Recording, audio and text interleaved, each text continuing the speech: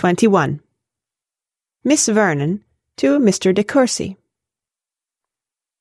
Sir, I hope you will excuse this liberty. I am forced upon it by the greatest distress, or I should be ashamed to trouble you.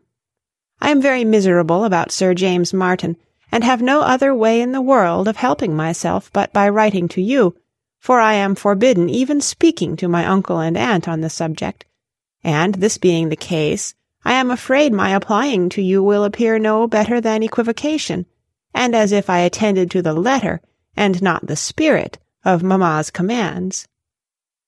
But if you do not take my part, and persuade her to break it off, I shall be half distracted, for I cannot bear him. No human being but you could have any chance of prevailing with her.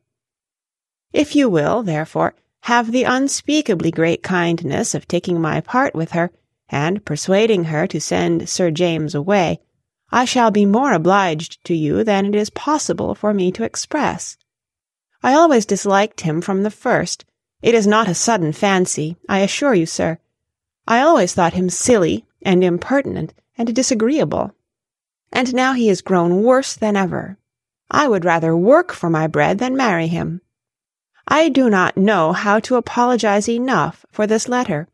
I know it is taking so great a liberty. I am aware how dreadfully angry it will make mamma, but I remember the risk.